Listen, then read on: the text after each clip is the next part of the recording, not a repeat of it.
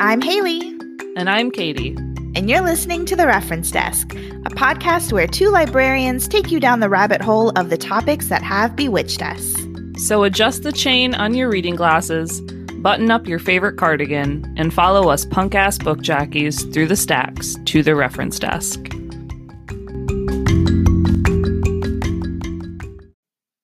Hello. Hi, Haley. How are you? I'm pretty good. How are you? Good. And tired. But good. Amazing. Oh, well, yeah. So, well, by the time this comes out, Christmas will be over. Right? Yeah. Uh-huh. Yeah. Because we're just a few days out. Oh, that's scary. Yeah. So this will come out like right before New Year's. Fun. Do you have New Year's plans? No. My dad has a show. Mm-hmm. And we were going to go to that, but it turns out he doesn't start playing until 9. Oh. Which is just too late. It's too late. To take a 3-year-old. Oh, I was just going to say just to be out in general. It's too late. Well, yeah, that too.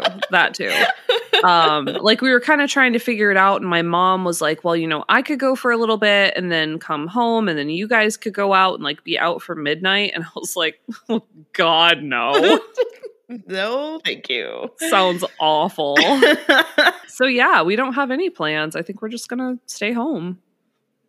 Yeah, how about you guys? That's probably what we'll do too. Just stay home. Like there's nothing to go out and do. No. Yeah, our favorite brewery, I still can't say that word. They have a New Year's Eve party every year. And the last one we went to was right before I got pregnant. And that was a lot of fun. We have not attended since. But that's the only thing we would do. Probably, but that's not going to happen. Oh, well. Yeah. We're fun. Yeah, I know. We're so fun.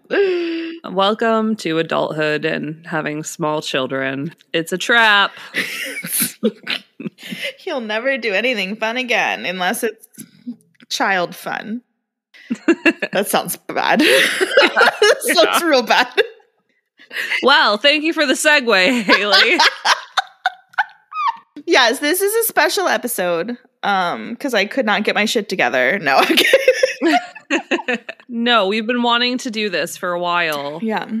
And I need to get it in 2021 while it's still relevant, I guess. Who knows what other shit's going to happen. Very true. Well, have you been reading anything, though?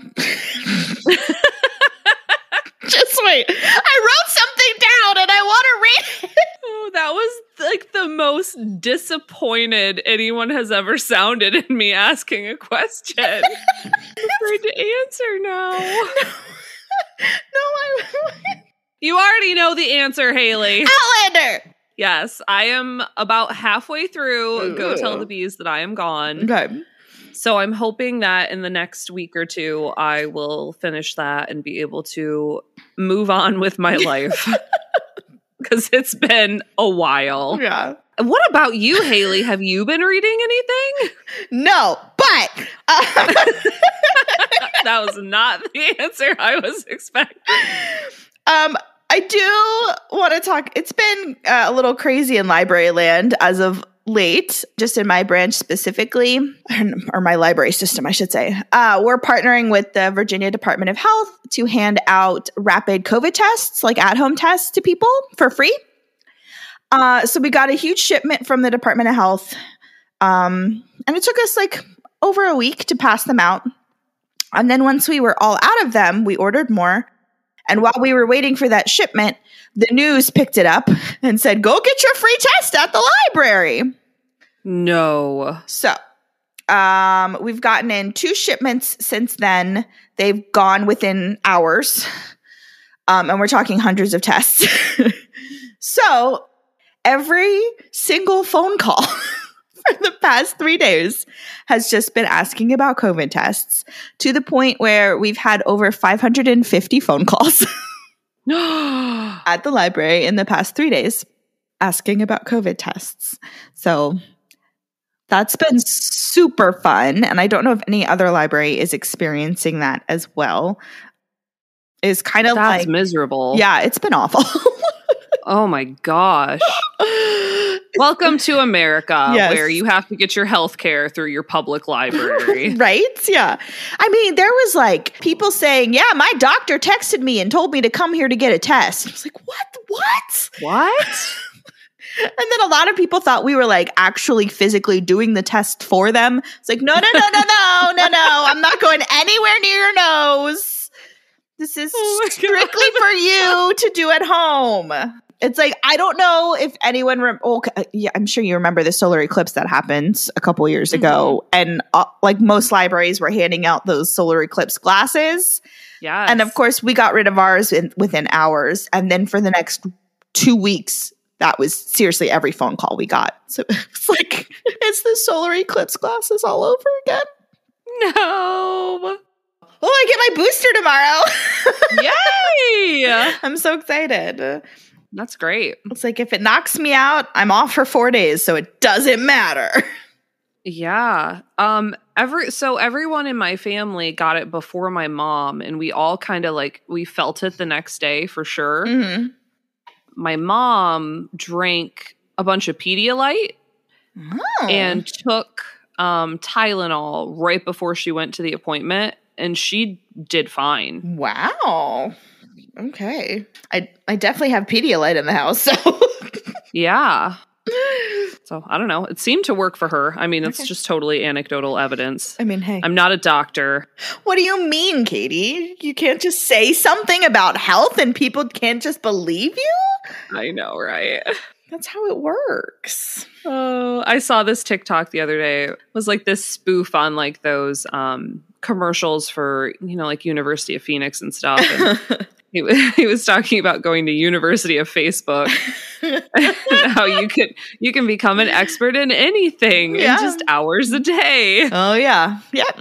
That's how it works. Well, all right. I don't have a real backstory behind this to lead into it. This is something that we've been wanting to talk about for a while. Just kind of waiting for the right time. Mm-hmm. And so this is your Duggar family update. Woo woo! More specifically, the trial of Josh Duggar. Yeah. So when I started, I was like, I'll just like briefly talk about the trial, and then, give some other Duggar news. And there was so much with the trial that I was like, I can't even talk about the other shit that's happening with the family. Gosh. And there is other stuff. So I'm like, I don't know. I don't know. Maybe this is just a Duggar podcast now. Can we title the episode "Not a Duggar Podcast"? Isn't that someone's TikTok? Or I think there's a TikTok that's like "Not a Duggar TikTok" or something, because she looks like one of them. Oh, really? Yeah, she looks like one of them, and she talks about them, and I think her name is like "Not a Duggar TikTok" or something like that.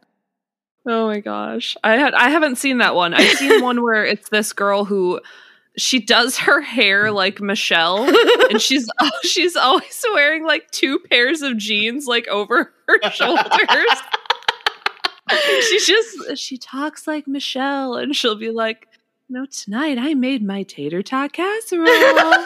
And she sounds and looks just like her, and it's so funny. Fantastic. Yeah, I can't remember the name of the channel, but if I find it and it's still active, I'll link it in the episode. Yay. Okay, so if you have not listened to our 2-part episode about the Duggar family yet, just stop right now. Yes. And go back and listen. It's season 1, episodes 17 and 18. Our most listened episodes. Yes, you all love the Duggars. Yes. You love to hate them. Quick trigger warning, there will be mention of child sexual abuse materials because that was what Josh Duggar was on trial for. I'm not going to go into any details about what specifically those were. There's plenty of information out there if you want to go looking for it. It's horrific and disgusting, and I will not be talking about that. So when we left off on episode 18, Josh Duggar was awaiting trial for child sexual abuse materials, and the rest of the Duggar family was pretty much just taking a, well, God will reveal the truth stance with the whole thing. Yeah.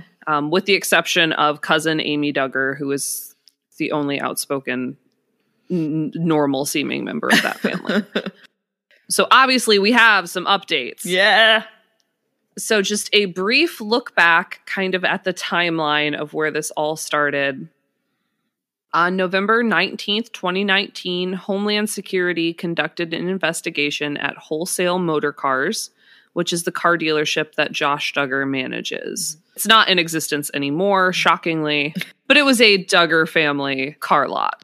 So Homeland Security was following up on downloads that had allegedly been made on a computer there from May 14th through 16th of 2019 and had been initially flagged by the Little Rock Police Department and traced to Josh Duggar's IP address. So at the time, Homeland Security Investigations Special Agent Gerald Faulkner discussed a file depicting child sexual abuse material, and he described what he found as being, quote, in the top 5 worst that I've ever had to examine. Oh, God. And this is a man who does this for a living. So he's seen some shit. On April 29th, 2021, Duggar was arrested and placed on a federal hold with no bail. And the following day, Duggar made his first courtroom appearance via Zoom and was officially charged with 2 counts of downloading and possessing child pornography. I hate that, like, the rest of the world has agreed that we should not call it child pornography because it's not consensual. Yeah, no. But our justice system is like, nah. Oi. So, Josh pled not guilty. Of course he did. Of course he did. This just reminds me, I keep seeing this saying everywhere. It's, what is it? May you have the confidence of a mediocre white man. Yes. That's what you get when you plead not guilty for something you clearly did. Maybe it's a narcissism thing. I don't know. Because, I mean, that's what Ted Bundy did. He's like, I'm going to plead not guilty and I'm going to defend myself. Oh, Lord, yes. I'm honestly kind of surprised that there wasn't like another Duggar defending him. I'm the legal counsel now. Granted permission by the Lord. Hi, friends. I'm Michelle Duggar. On May 5th, 2021, a detention hearing was held in court and Duggar was released to designated third-party custodians who were family friends named LeCount and Maria Reber. The terms of the release stated that Duggar would be confined to their home with GPS electronic monitoring and would be allowed to have unlimited contact with his own children as long as his wife, Anna Duggar, was present, but was not permitted to have any contact with other minors, including his 5 siblings still under the age of 18. Shouldn't have been able to see his own kids either. No, not without someone other than his wife there. Seriously. Like they don't know that he wasn't doing anything to them.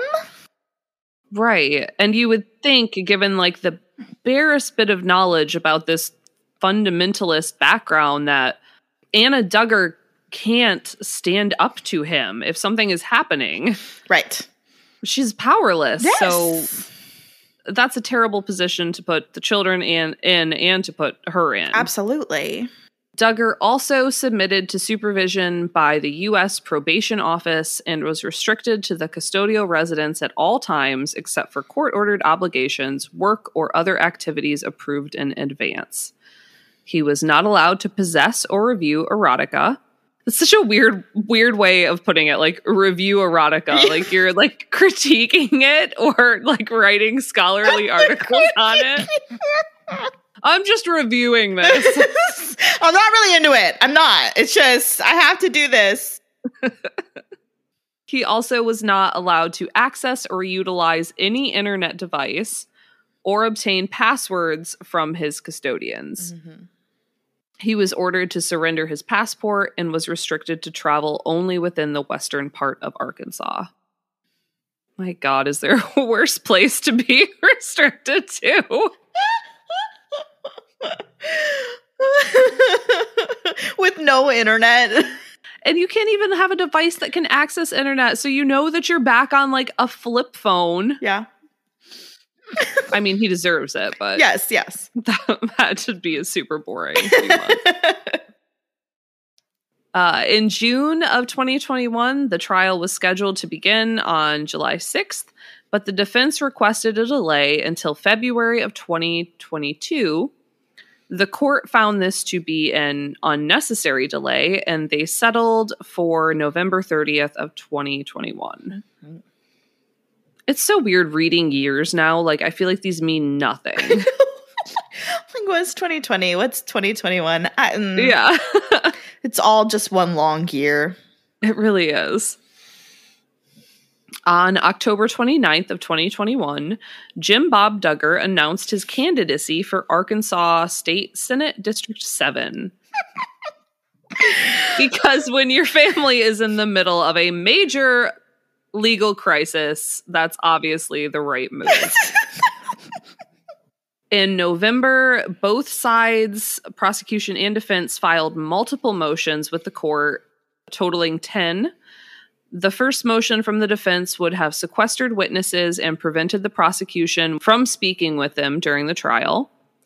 The prosecution filed a motion related to allowing evidence about Duggar's addiction to pornography and the government's right to question Duggar on his character, including truthfulness if he were to take the stand. Another filing pertained to statements Duggar made during the execution of the search warrant at his business. Both sides filed motions regarding the use of allegations against Duggar when he was a juvenile. Just a reminder, Josh confessed to multiple instances of sexual abuse, including against his own sisters when he was a teenager. Mm-hmm. The Duggars handled it by sending him to Bible camp and having him talk to a former police officer who would later go on to be convicted of child sex abuse charges of his own. Great. It worked really well. It did. Yes. The prosecution also noted at that time that they had been seriously struggling to subpoena Jim Bob and Michelle, that they were just avoiding them at every possible opportunity. On November 16th, Jim Bob updated his campaign website with a message that seemed to be about the trial, saying in part, quote, "I will not allow the liberal left, social media, or fake news to define me and my family." Oh, no. No, this is your justice system. Yeah. What are you talking about? He says, "Like so many other families, we too have faced crises, difficulties, and heartbreak. Cancel culture and the radical left want to keep us from being involved in politics." No! No! I mean, as a member of the quote-unquote radical left, yeah, I don't want you involved in politics. 100%. However... Wow. And also, you're the one that chose to launch a political campaign while your eldest son was on trial for this. Seriously. A privilege! I know. He says, quote, "They say because our family has faced problems, we should shrink away. This is why they are often so relentlessly unkind, but we cannot sit on the sidelines during a time when one of America's most important battles is taking place." That's terrifying. I will say that is one of the smartest things that Trump ever did for himself, was to make it so that you can argue with any one of his supporters or anyone who believes this kind of crap, and they just won't believe you. So there's nowhere to go. Mm-hmm. All they have to say is, "No, I don't believe you." And then that's it. Like, there's no amount of you proving that they're wrong that they'll believe. So it's done. Yeah, they will not listen to reason of any kind. No. And now they think they're fighting a battle. Perfect. Okay. Yeah, it's super scary. Yeah. On November 17th, Anna Duggar announced the birth of her and Josh's 7th child in an Instagram post. She was pregnant during this whole Oh, God. Pregnant with 6 small children at home. Madison Lily Duggar was born on October 23rd. On November 18th, at a pretrial hearing, Judge Timothy L. Brooks ruled that an evidentiary hearing would be needed before the trial could begin. And on November 19th, Josh and Anna Duggar arrived to that pretrial holding hands, very much putting up a united front. The prosecution told Judge Brooks that they wanted to call witnesses to testify that Duggar sexually assaulted a child in 2003, including Jim Bob and family friend Bobby Holt. The judge scheduled an additional pretrial hearing on November 29th to decide if the testimony would be approved. So on November 29th, Jim Bob Duggar did take the stand in the pretrial hearing. He repeatedly stated that he couldn't remember the details regarding Josh informing him about his sexual assault as a teen. The one against his own sisters? Mm-hmm. I mean, he's clearly decided that his son is the most important in that instance. Oh, absolutely. Yeah. It doesn't matter that his own daughters were sexually abused. Perfect. Great. He said that he really respected Josh for bringing it to their attention. I know. It's maddening. He also grew visibly upset when the police report that was published by In Touch Weekly was brought up, telling the judge, quote, "For you guys to use a tabloid to bring it back up is very unprofessional. I'm not going to allow it. Are you going to allow for that?" It's public record. Right. Like, anyone can see it. Literally anyone. It gets worse. My fucking work emails are public record. Like, if you really want to see what I'm emailing about, you can go submit what Freedom of Information Act. Like, oh man. Mm-hmm. Okay, cool. He refused to read that report out loud in court. He instead chose to silently read it to himself like a child. And then he said again, he couldn't really remember anything. Judge Brooks told Jim Bob, quote, "If there is an objection to be made, someone will make it, but it won't be you." Yes! Yeah. Oh, although I feel like he probably should have been held in contempt or something. Like, yeah. Family friend Bobby also testified, providing details, and she confirmed that she did counsel Josh at the time. She's, amazingly remembered it, where his own father couldn't. Wow. Josh's legal team argued that because Josh confessed to Bobby Holt when she was acting as part of a church group, she should not be allowed to testify at the trial, citing Arkansas's law on clergy privilege as the reason. Doesn't that only pertain to, like, priests and stuff? Yeah, and also come to find out that during that time, Bobby Holt held no sort of position of power at the church whatsoever. Ta-da! That church actually did not even have elders who had any sort of power. Wow. So it was all just completely fabricated. Yeah. And Bobby Holt's husband, Jim, when Jim Bob was campaigning, released a statement saying that, Jim Bob has been my friend for like 40 years, but he lied about my wife being an elder at this church. And if he was willing to lie to his best friends, then why would you trust him? Nice. Yeah. On November 30th, Josh's trial was, supposed to begin, but instead it started with a juror being excused after it was revealed that the individual was a relative of Duggar. Oh my gosh. How did they not catch this before? Well, it's Arkansas, Haley. Everyone's right. I'm sorry. If you're in Arkansas. We love you. Juror number 7 was excused after stating, quote, I know Josh Duggar. I do not know who this person is, but this is what I'm imagining they sound like. I know Josh Duggar. The marriage of my daughter is to his brother. That's an odd thing to say. I know. Wait, his son-in-law? His daughter, yes, it was a son. No, his daughter was married to another Duggar. Okay. Yeah, his daughter is married to one of Josh's brothers. Okay. So still an in-law. But yeah. I know him. I know Josh Duggar. Shoot, nobody told me this was that Duggar. Judge Brooks was visibly shaken and shocked by the reveal and said the juror obviously should have been filtered out much sooner. Yeah. I know him. Wait, what is it? The marriage of my daughter is to his brother.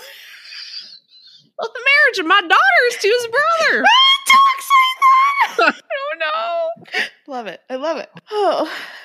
Okay, so that puts us at trial day 1, which conveniently fell on December 1st, which made it real nice keeping my dates straight while researching this. Okay, so the trial begins with Judge Brooks filing a 15-page opinion paper and an order stating that Duggar's prior allegations of child molestation conduct could be introduced as evidence. Mm-hmm. He offered detailed instructions to the jury, noting that there would be additional instructions at the conclusion of the trial and that they are, quote, equally binding and must be followed. So the prosecution presented its opening statement detailing the explicit nature of the charges. Prosecutor Assistant U.S. Attorney Dustin Roberts also outlined the federal process used to find the alleged user of those images that connected with the police via a peer-to-peer file sharing network. Mm-hmm. And that person was Josh Duggar. Roberts told the jury that during the initial search of the used car dealership, Duggar said, quote, "So what, guys? Was someone downloading child pornography?"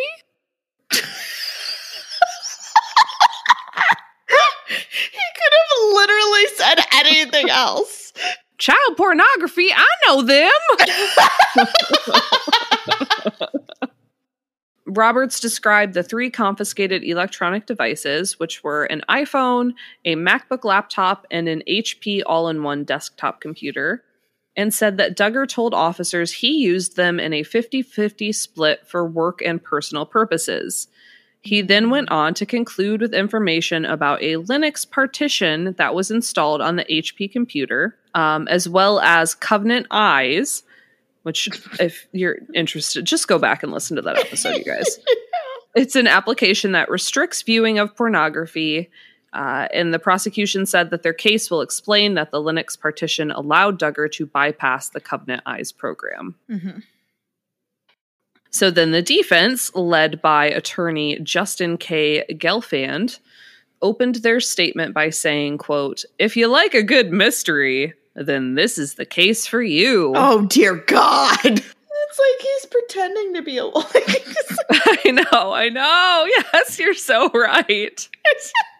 He stated that the defense case would focus on a forensic trail and that he himself began questioning the details of that trail with regards to his client from the very moment the police first detected the online activity. Because he didn't understand it. Maybe? It's probably because you'd never heard of Linux before. Linux! I know him! This is my new favorite thing. He went on to explain that 9 devices were seized and only 2 of those were personal products of Duggar's. He says, "Josh is a Mac guy." No. No, we do not claim him. He then noted that no child sexual abuse materials were found on his Apple brand personal devices. Gelfand went on to state that while Duggar is, quote, a great guy, he is, quote, not a computer genius. He detailed Duggar's homeschooling to the jury, noting that his client received a GED at age 16 with no further education after that. So basically, his client is too dumb to download child sexual abuse materials. Right, yeah.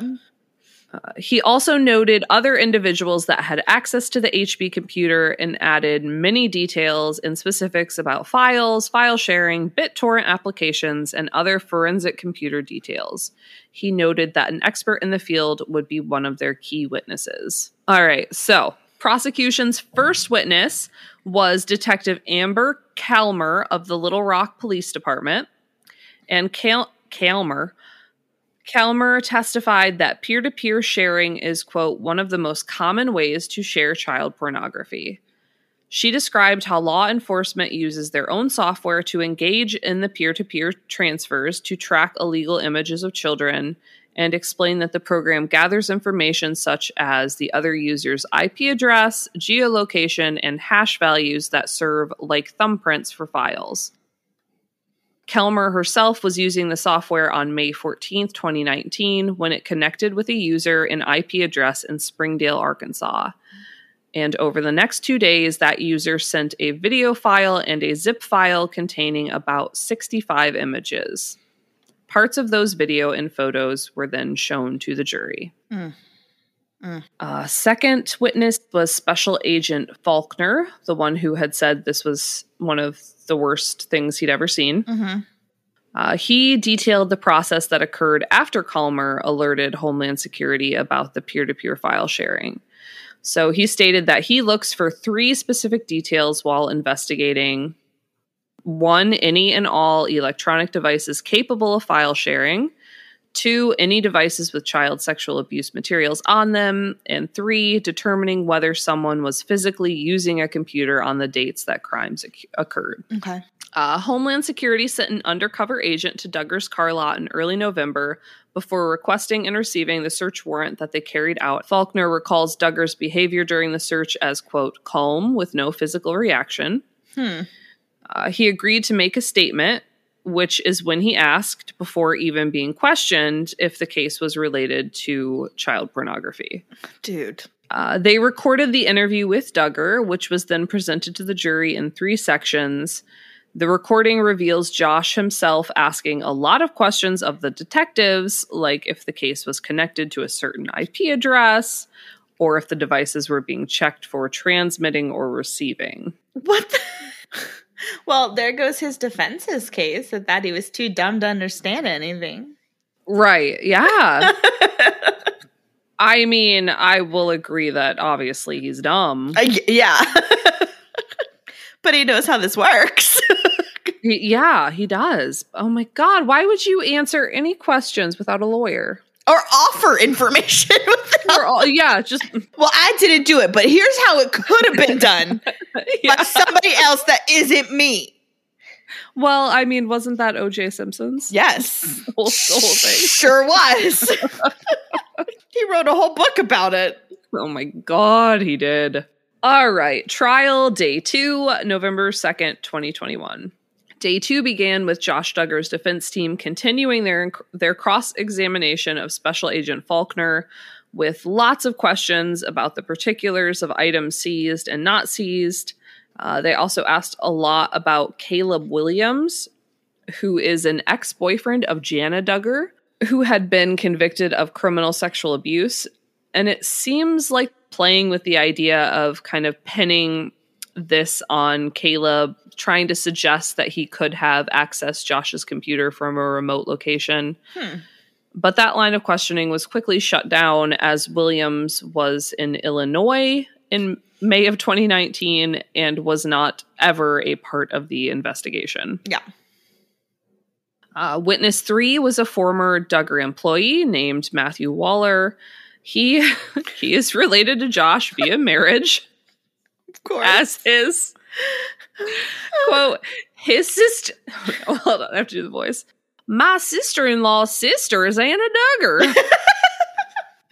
So apparently everyone just marries Duggars. Yes. I mean, there are a lot of them. A whole lot. Waller answered lots of questions about the specifics of a homeschool conference that he had attended with Duggar in early May, as well as about his duties at the car lot and kind of how things worked there and common passwords they used on their computers and that kind of thing. Mm-hmm. Witness 4 was the Covenant Eyes VP of Technology, Jeff Wooford. He explained to the jury how the software worked and confirmed that Duggar had been subscribed to the service since 2013. Jesus. He also testified that Josh's wife, Anna, was the accountability partner on the account. He explained that the Covenant Eyes program couldn't catch any activity completed on a Linux partition as it functions as a separate computer. Mm-hmm. Witness 5 was Special Agent Jeffrey Pryor, who was present during the search warrant execution and was the assistant team leader and search team leader. And he talked through how the team decides which items to take into their custody. Mm-hmm. Witness 6 was Marshall Kennedy, a computer forensic analyst with Homeland Security Investigations. Witness 7 was James Futrell, director of the High Technology Investigative Unit of the U.S. Department of Justice. And he was officially admitted to the court as an expert witness. So the questioning of Futrell revolved around exactly what he discovered when examining Duggar's HP, MacBook, and iPhone. Key pieces of evidence entered during this testimony were a screenshot showing the Linux partition, computer logs, and graphic videos and images of children.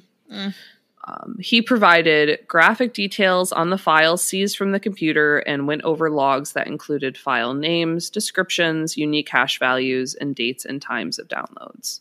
The only other thing to note that Derek Dillard was in court that day, who's Jill Duggar's husband, likely because it was rumored that his wife, as one of Josh's as one of Josh's victims from his teenage sexual abuse spree, could be called to testify.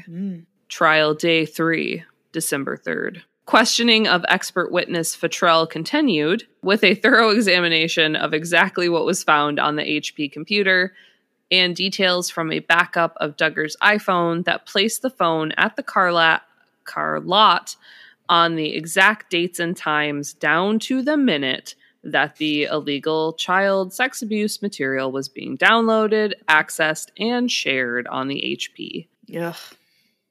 He also dismissed the possibility of someone remotely accessing the HP, saying that there was no evidence to support it. The prosecution wrapped up their questioning by asking, quote, who was present at the car lot every single time child pornography was downloaded? To which Futrell replied, Josh Duggar.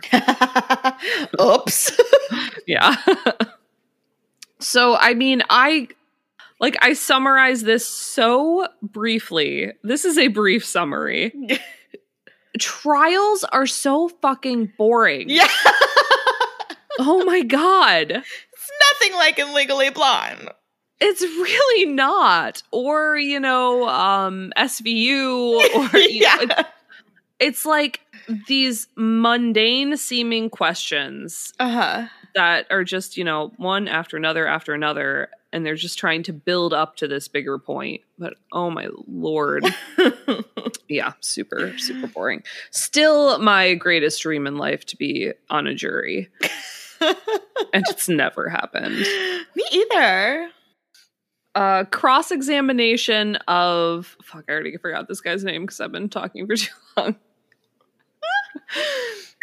Cross-examination of Futrell by... I feel like every time I say it, it gets like closer to Pharrell. Joey Fatone. Yeah. Cross-examination by attorney Gelfand focused on why the search and seizure team wouldn't want to take every single electronic device present.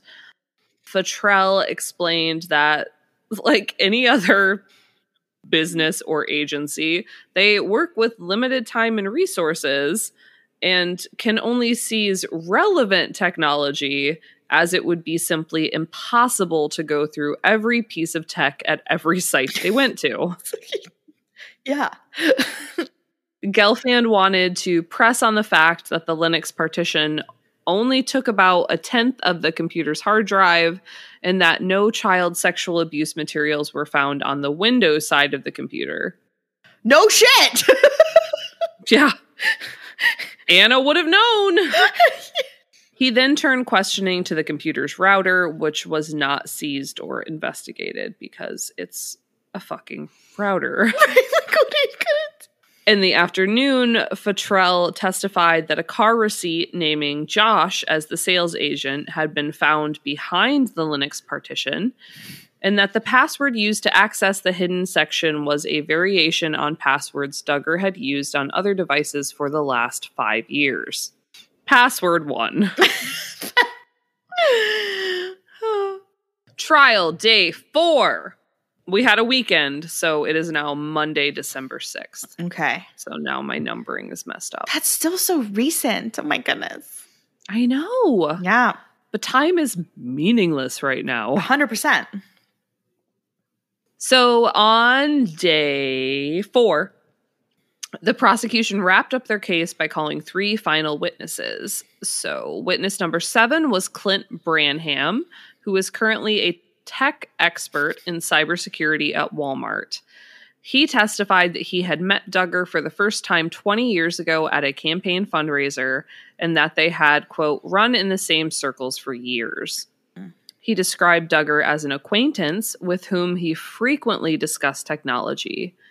He said, quote, he was generally what I would consider a power user of computer systems. Huh.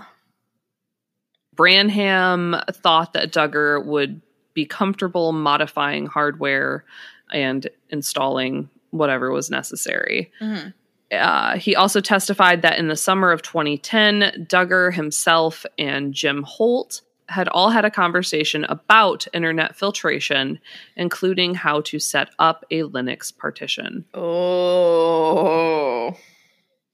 Witness number 8 was Jim Holt himself. He testified to the same, and Holt explained his family's relationship to the Duggars as, quote, family friends since before Josh was born, and that Duggar had volunteered on Holt's political campaigns beginning at age 12. He said that as a teen, Josh had put together computer graphics and helped assemble and edit a commercial for him. So he was obviously very comfortable with computers. Yes. Holt's wife, Bobby, followed as witness 9. She gave emotional testimony about Duggar's sexual abuse of young girls after the judge reminded the jury that they were only considering the child sexual abuse materials charges, but that they should, quote, give the weight and value you believe it is entitled to receive. Okay. Bobby explained that Duggar had confessed his crimes to her in explicit details, as at the time he was courting Bobby's oldest daughter. Ew! The prosecution rested its case after Bobby's testimony. The defense then began presenting their case. Haley, how many witnesses do you think the defense called? Oh, dear God. I want to say either like something stupid like 2 or like 105. It's 2. 2?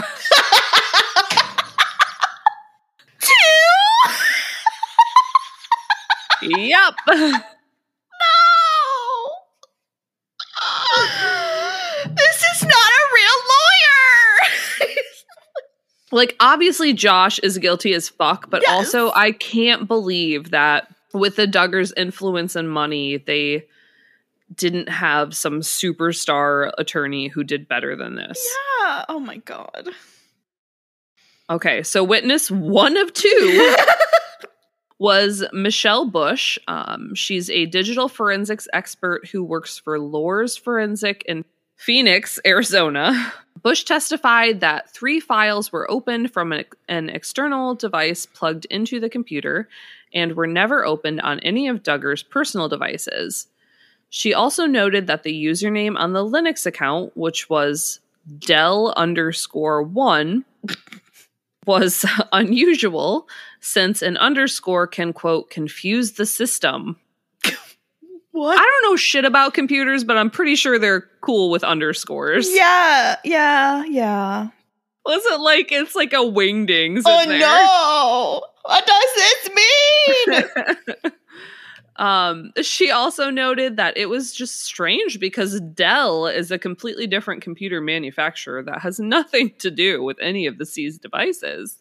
I sound so biased reading this. I'm sorry. No, he's guilty. So yeah. Hey, you gave it away. Oops, sorry. You can edit that out, Katie. No, I can't. This is going up unedited. Unedited. Oh, God. No, they'd never come back. She also discussed that router that wasn't seized. They are real big into this router. She stated that it stored information and maintains logs. Gelfand spent hours questioning her, basically trying to find any avenue that could lead to any sort of discrepancy to build reasonable doubt. Mm-hmm. The circumstances of the installation of the Linux partition remained a point of contention, with Bush testifying that the uTorrent application was not available in the Linux App Store until June, leading her to believe that everything must have been downloaded using command line code, which I guess is like hard. I don't know. She also noted that not all of the downloaded torrent files were streamed and that someone entered a URL in order to stream a video, meaning that it could have potentially went to a different device. I mean, like, I think if you're already using a torrent, you probably can figure out, command line. I mean, that's like the old school computers, right? Like you would boot it up and you would have to, type in start, and then I think that's what that is. I don't know. What she used to check that, like her evidence that she presented was that she had used archive.org to like look at the Linux page in May, and she says that like it wasn't available on there. That is essentially just like a picture though of right. So like just because it wasn't on one page doesn't mean it. Okay. I don't know. That afternoon, she testified that a user did not need to be physically present to download the illegal files, which contradicted statements James Futrell had given. She told the jury that one of the videos downloaded was deleted within 30 seconds and that it, quote, follows the patterns and characteristics of a remote user accessing the computer in a hit and run. To me, it follows the characteristics of a fundamentalist Christian watching child sexual abuse materials and thinking, oh, fuck, I'm going to hell. Yeah. Yep, that's about it. Or someone walking in on him. Right, yeah. Something. Since he's in a fucking car dealership. And it's a desktop computer, so it's like somewhere out in the open. No! All right, trial day 5, December 7th. So the day started with prosecution cross-examining Michelle Bush. Cracks in the honesty of her testimony from the day before became evident almost immediately. So it turns out that her 10 years of experience that she testified to as a forensic examiner included time as a college student. No, that doesn't count. No. And the day before, she had testified that she had been an expert witness in dozens of cases, but upon questioning, she admitted that this, quote, might be her first. Oh my gosh, was she immediately dismissed for lying? No, she told them they would have to check her resume. It might have been...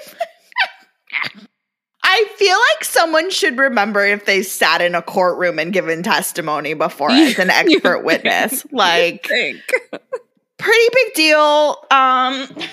Oh my God. People just lie. They just lie all the time. It's such like a commonplace thing in our courts. Ugh. Her training also never included a Linux specific course or any training on the torrential downpour software used by law enforcement.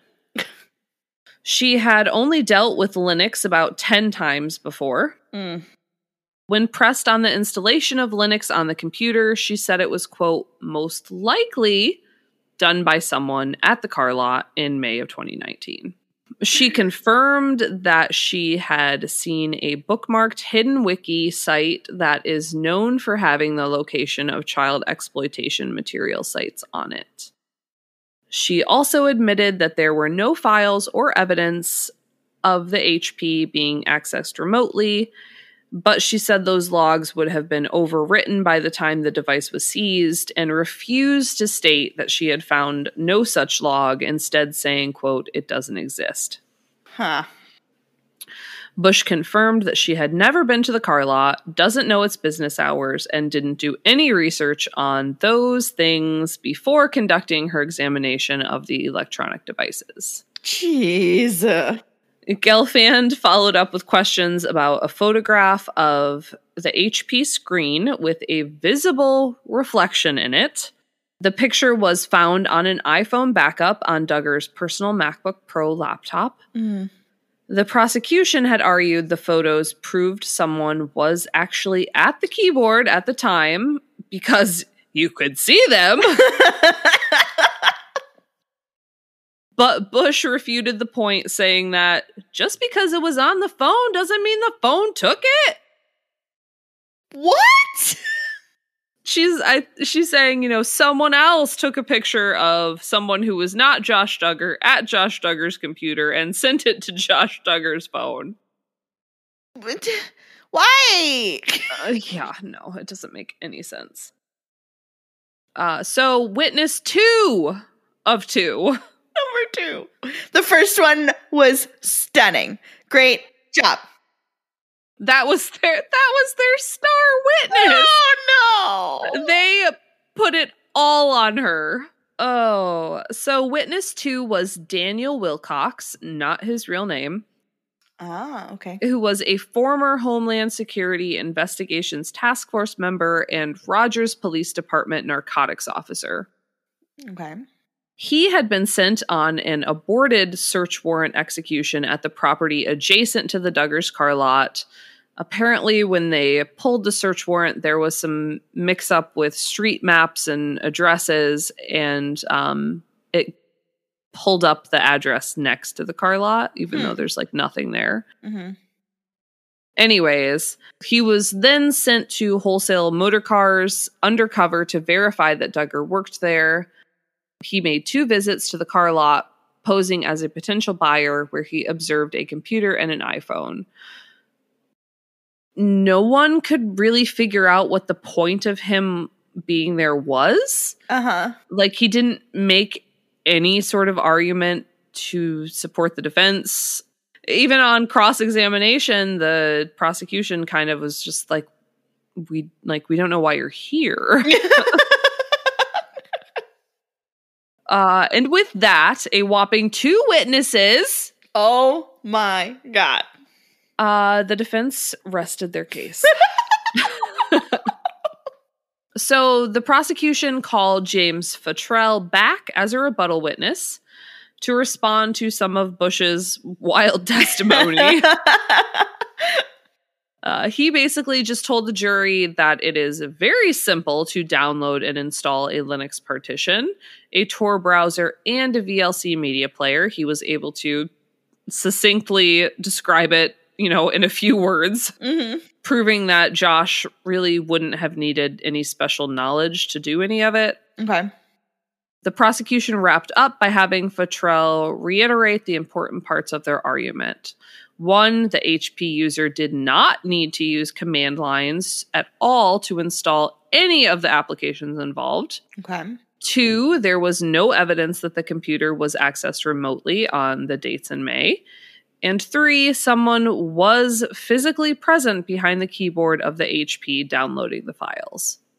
The final day of testimony brought Jim Bob to the courtroom, where he was seen in good spirits as he gave Josh a side hug in the courtroom gallery's front row. In addition to Jim Bob, several other Duggars had been present throughout the trial, including his wife Anna, who I believe was there every day. And Josh's siblings, Jessa, Justin, Joyanna, and Joyanna's husband, Austin Forsyth, along with Derek Dillard, who I mentioned earlier. Jim Bob gave a brief statement to press at the conclusion of the day saying, quote, "We just want the truth to come out, and we appreciate your prayers for our family." Oh, okay. That's a different we just want the truth to come out and not cancel culture. Okay, day 6. We're almost done. Assistant U.S. Prosecuting Attorney Carly Marshall started the day with presenting the prosecution's closing arguments. Marshall walked through each aspect of the case, making it clear that Duggar was the only one at the car lot at the time the child sexual abuse material was being downloaded and viewed. Mm-hmm. Defense attorney Justin Gelfand gave nearly 90 minutes of closing arguments. How? You had 2 witnesses! I mean, like, I feel like that would just make your case worse because they would just tune out. Like, I can't listen to this person talk anymore. I'm done. Yeah, 100%. He reiterated all the points that the defense had made and said the investigators had ignored all other possible suspects because, quote, "They were so starstruck about the possibility of prosecuting Josh Duggar, so blinded by that focus that they refused to look for anything else." Who else could it have been? It's like, what the hell is this? I don't know. Someone who hated Josh Duggar and was somehow remotely accessing his computer is, I guess, what the defense was hoping the jury would decide had happened. Jeez. The prosecution responded with attorney Dustin Roberts saying that the defense's strategy was to, quote, "throw the truth against the wall and see what sticks." He also said Gelfand wanted the jury to look anywhere but the facts. He ended with, quote, "Mr. Duggar has had his day in court. Now it's time to hold him accountable. It's time to convict Josh Duggar." Mm-hmm. The jury spent the rest of the day in deliberations and decided to adjourn for the day rather than continuing into the night. Okay. And I remember, like, reading the news that day, and people were, like, starting to get a little worried that that meant that they were super divided. If they were like, no, we know we know it's not going to get done tonight. Yeah. But isn't like, don't they say if the verdict comes back quickly, it's usually an innocent verdict? Or is it the other way around? Yeah, I don't know. I mean, all of, like, my anecdotal things that are springing to mind are, like, of course, all white juries, like, immediately finding black defendants guilty in, like, minutes. Right. But yeah, I don't know. Having never been granted my wish of serving on a jury, I cannot give you firsthand experience. Okay, so that brings us to day 7 of the trial, which was December 9th. The jury reached its verdict after 7 hours of deliberation following a 6-day trial. Okay. The jury found Josh Duggar guilty on 1 count each of receiving and possessing child pornography. Fantastic. Yes. Josh was ordered straight into custody. He looked back at his family when the court read the verdict. Witnesses say Duggar didn't cry, but was teary-eyed and solemn as he was cuffed. Meanwhile, his brother Justin cried as Josh turned to Anna and told her he loved her. Anna appeared stoic, and Jim Bob gave her a hug. Probably a side hug. Side hug, yeah. Side hug. She's a woman. The family was seen walking together outside as they rushed to a waiting car. They did not give any statements. Defense attorney Justin Gelfand said, quote, "We respect the jury's verdict and we look forward to continuing this fight on appeal." Josh Duggar smiled for his new mugshot. Gross. Yep. And according to sources at Washington County Correctional Facility, Duggar is currently being held in solitary confinement, secured away from fellow inmates as he awaits his sentencing hearing, which is likely to come in April or May. Okay. The jail where Duggar is being held is notorious for inmate-on-inmate alleged sexual assaults and violent attacks, So Duggar is being secured for his safety.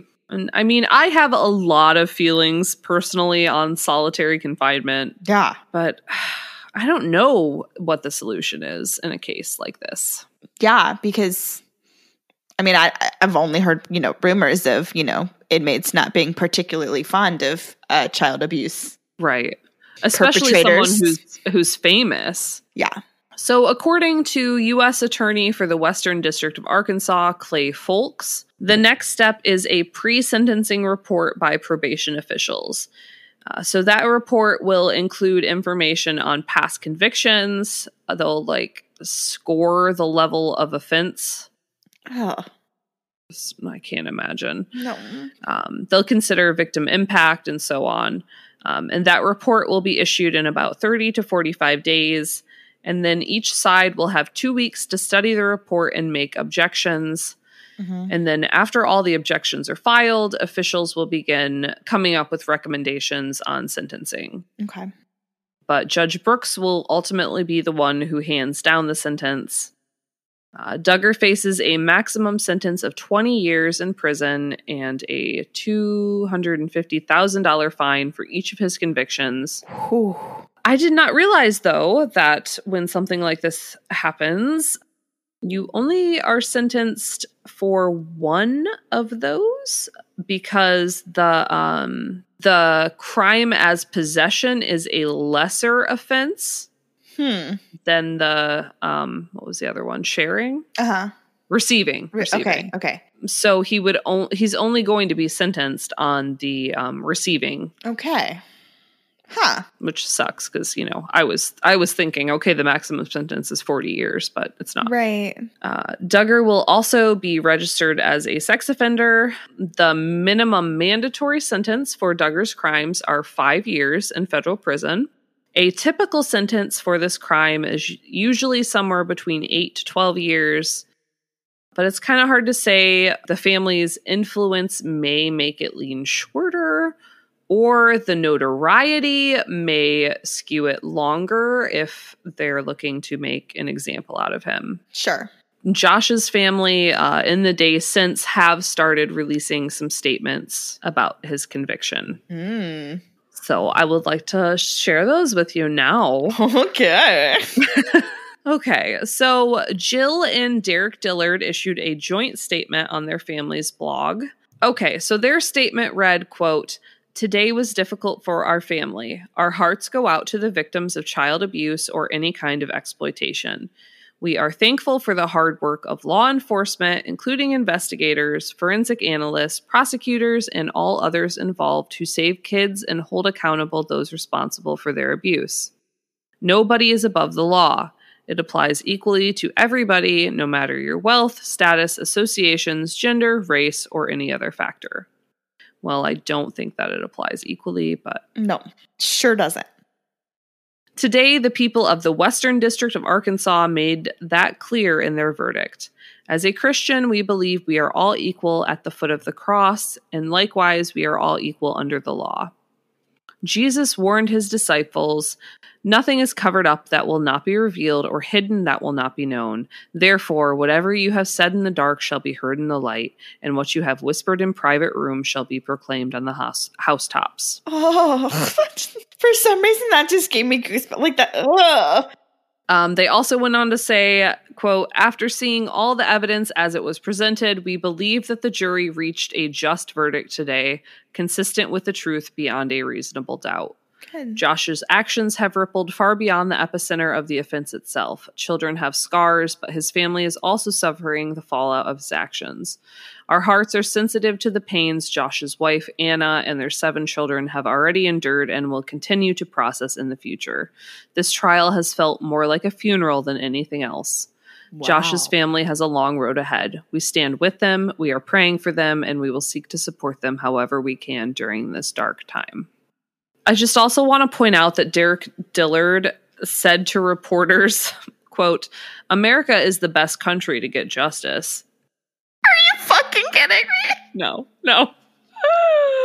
So, just a friendly reminder that Derek Dillard is also a pile of human excrement and completely out of touch with America. Wow. Yeah. Okay. Yeah, I feel so like oh my God, my feelings about Derek Dillard. Like, I'm so thankful that he took her away from that horrible home. Yeah. But my God, he's awful in his own right. Jim Bob and Michelle issued their own statement on the Duggar family blog, saying, quote, "This entire ordeal has been very grievous. Today, God's grace, through the love and prayers of so many, has sustained us. Our hearts and prayers are with anyone who has ever been harmed through CSAM. In the days ahead, we will do all we can to surround our daughter-in-law Anna and their children with love and support. As parents, we will never stop praying for Joshua and loving him as we do all of our children. In each of life's circumstances, we place our trust in God.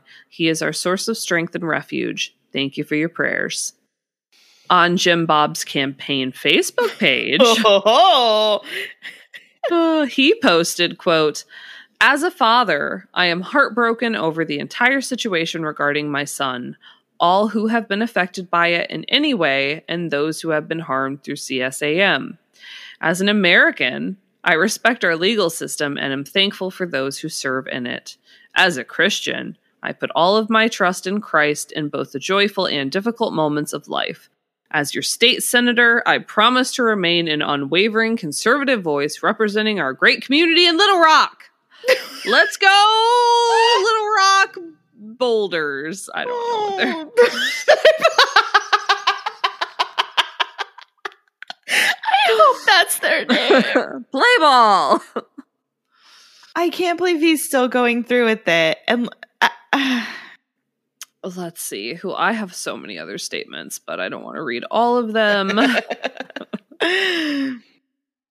So let me just summarize. Ginger, Josh's sister, posted on Instagram a lot of Bible verses. And then said, quote, "We are thankful to God for exposing Josh's actions and to a legal system committed to protecting the innocent and punishing the guilty in this case. We are grateful for justice. We are praying for further justice, vindication, protection, and healing for all of those who have been wronged." Joy-Anna and her husband, Austin Forsyth, also made a joint statement basically saying the same shit. Duggar's sister Jessa and her husband Ben Seawald. Let me just skim it. Let's see if there's any Bible verses that are especially poignant. No, same stuff. And then good old cousin Amy tweeted, quote, "May the jurors and Judge Brooks seek healing and counseling from all that was exposed to them. May the children grow up with real godly men as father figures who will guide and protect them. May the people who were once in disbelief have their eyes opened for the first time." Anna Duggar has so far remained silent, but who can blame her? Yeah. What do you say? Right. On a uplifting note, on Tuesday, November 14th, Jim Bob Duggar lost the local primary election, drawing only 15% of the vote. Nice. Okay. You redeemed yourself, Arkansas, maybe a little bit. And that is everything I know about the trial of Josh Duggar. Oh, I'm so glad he got convicted. Me too. I can't wait for sentencing. Yes. Okay. I have a few recommendations. Okay. Nonfiction. First up, Quiverful, Inside the Christian Patriarchy Movement by Catherine Joyce. This is Catherine Joyce's fascinating introduction to the world of the patriarchy movement and quiverful families.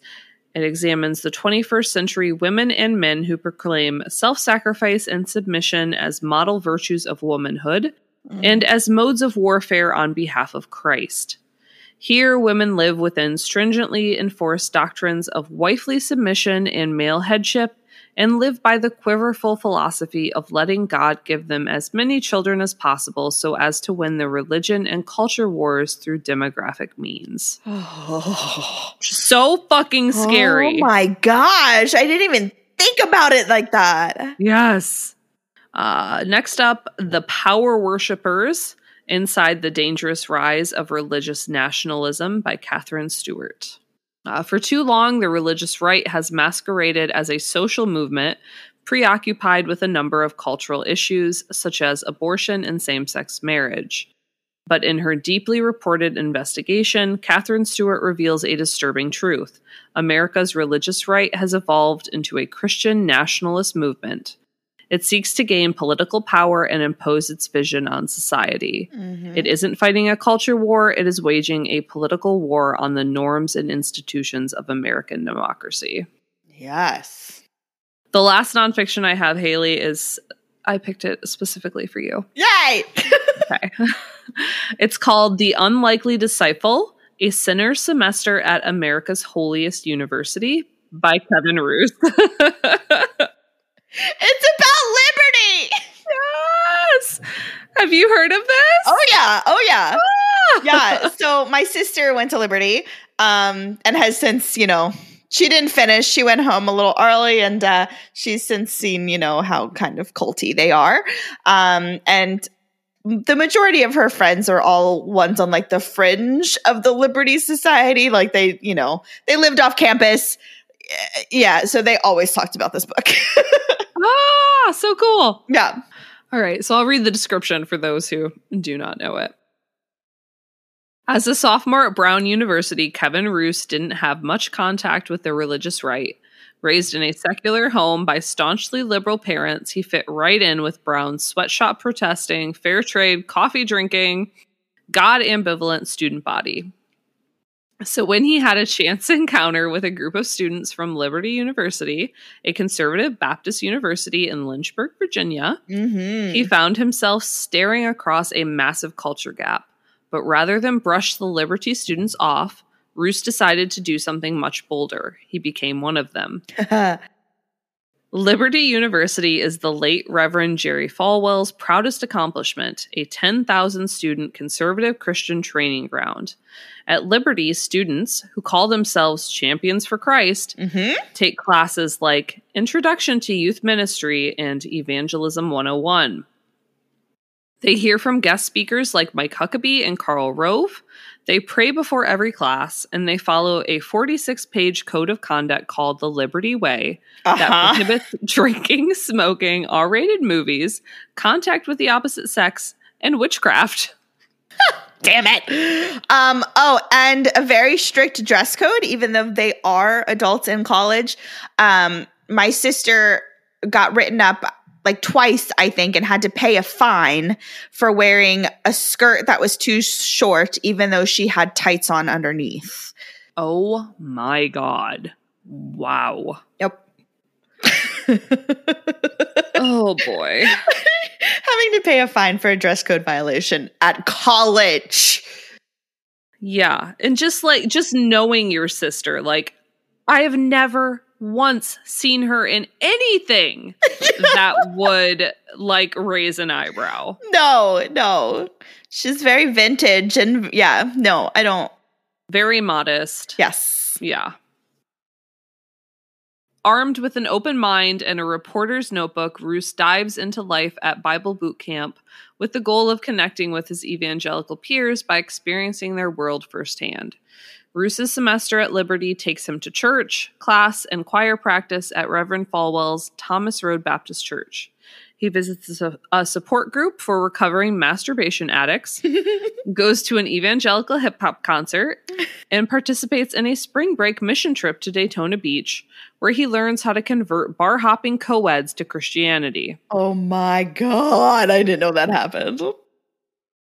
Roose struggles with his own faith throughout, and in a twist that could only have been engineered by a higher power, he conducts what would turn out to be the last in-depth interview of Reverend Falwell's life. Ooh. Hilarious and heartwarming, respectful and thought-provoking, Roose's embedded report from the front lines of the culture war will inspire and entertain believers and non-believers alike. I want to read that. Yeah. Liberty is just, it's... you mentioned the church. It is so big. There's like gift shops inside of it, coffee shops. Like, it's huge. And Liberty basically owns Lynchburg at this point. Mm-hmm. I used to work at the Lynchburg Public Library, and Liberty owned our parking lot. Oh my God. Yeah. Because they owned the plaza that the library was in. So they owned everything except for the library building. Jesus. Yeah. It's pretty crazy. Yeah. There's a great podcast series called In God We Lust. Oh, okay. And it goes real in depth into like the history of the Falwell family and Liberty, and then Cherry Jr.'s just ridiculous life. That's an episode. Yeah, it is for sure. You need to do that one. Yeah, you really should. Yeah. Okay, for fiction, first up, I have Shiner by Amy Jo Burns. An hour from the closest West Virginia mining town, 15-year-old Wren Bird lives in a cloistered mountain cabin with her parents. They have no car, no mailbox, and no visitors, except for her mother's lifelong best friend. Every Sunday, Wren's father delivers winding sermons in an abandoned gas station, where he takes up serpents and praises the Lord for his blighted white eye, proof of his divinity, and key to the hold he has over the community, over Wren and her mother. But over the course of one summer, a miracle performed by Wren's father quickly turns to tragedy. As the order of her world begins to shatter, Wren must uncover the truth of her father's mysterious legend and her mother's harrowing history and complex bond with her best friend. And with that newfound knowledge, Wren can imagine a different future for herself than she has been told to expect. Wow. That sounds really good. Next, We Can Only Save Ourselves by Allison Wisdom. Alice Lang's neighbors are proud to know her, a high-achieving student, cheerleader, and all-around good citizen. She's a perfect emblem of their sunny neighborhood. The night before she's expected to be crowned homecoming queen, though, she commits an act of vandalism, then disappears, following a magnetic stranger named Wesley to a bungalow in another part of the state. There, he promises Alice can be her true self, shedding the shackles of conformity. At the bungalow, however, she learns that 4 other young women seeking enlightenment and adventure have already followed him there. Her new lifestyle is intoxicating at first, but as Wesley's demands on all of them increase, the house becomes a pressure cooker until one day they reach the point of no return. Ooh. Back home, the story of Alice's disappearance and radicalization is framed by the first-person plural chorus of the mothers who knew her before, who worry about her but also resent the tear that she made in the fabric of their perfect world. One that exposes the question, isn't suburbia a kind of cult unto itself? And last, Gather the Daughters by Jenny Melamed. Jenny Melamed's dark yet satisfying Gather the Daughters transports readers to a post-apocalyptic colony ruled by tyrannical men. Is that really post-apocalyptic? I feel like that's kind of happening. I know. In a community shaped by sexism, censorship, and government-mandated procreation, womanhood goes hand in hand with servitude, domesticity, and dehumanizing subjugation. As the novel's heroines come of age, they are confronted with the depravity of their colony's traditions, an occurrence that sparks a rebellion and irrevocable change. Melamed's debut is a captivating meditation on the dangers of misogyny and fear. Ooh, sounds so good.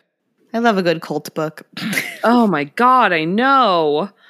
Oh, it was so hard to pick the nonfiction ones because there's so many good memoirs. Yeah. About people getting out of cults. Yeah. The first fiction book that you talked about reminds me of a book I had to read for the Jefferson Cup. The first time I was on it, called Lord of the Mountain. It's a juvenile fiction book, but it takes place in the 30s and in like Bristol, Virginia. And it's kind of about like Bristol, Tennessee, Bristol, Virginia, where kind of country music got its start. And but it's this boy, his father is like a backwoods preacher, talks with snakes, all that stuff. So that kind of reminds me. Yeah. It was very good. Whew. Well, that was really good, Katie.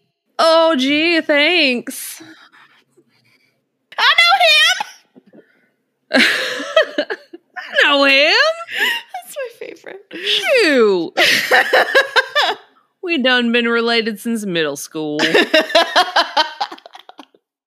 Happy New Year. Happy New Year. Thank you so much for all of your support in 2021. Yes. If you haven't yet, please consider rating and reviewing us on Apple Podcasts. It truly does make a huge difference. And yeah, we have absolutely loved hanging out with you guys for the past year. Oh my gosh. Thank you so much. Yes. Thank you. And this has been just the most fun getting to see you every week, Kaylee. Yes. And we get to see each other in person soon. We do. Yay! We're going to record our first ever in-person episode. Oh my gosh, it's so exciting. It's very exciting.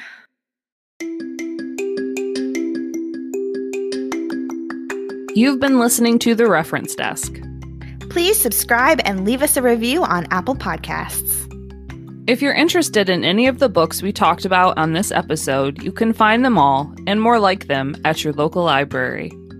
And if you'd like to purchase a book, please use our affiliate link at bookshop.org/shop/thereferencedeskpod. That's bookshop.org/shop/thereferencedeskpod, all one word.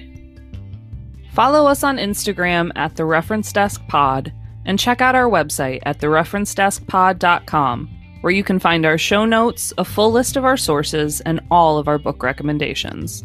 Until next week, we'll see you in the stacks.